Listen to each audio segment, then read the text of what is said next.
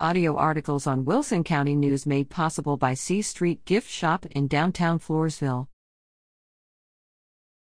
Johnny Martinez retires from FELPS. Johnny Martinez Jr. is joined by his wife, Rose, at the October 25 board meeting of the Floresville Electric Light and Power System.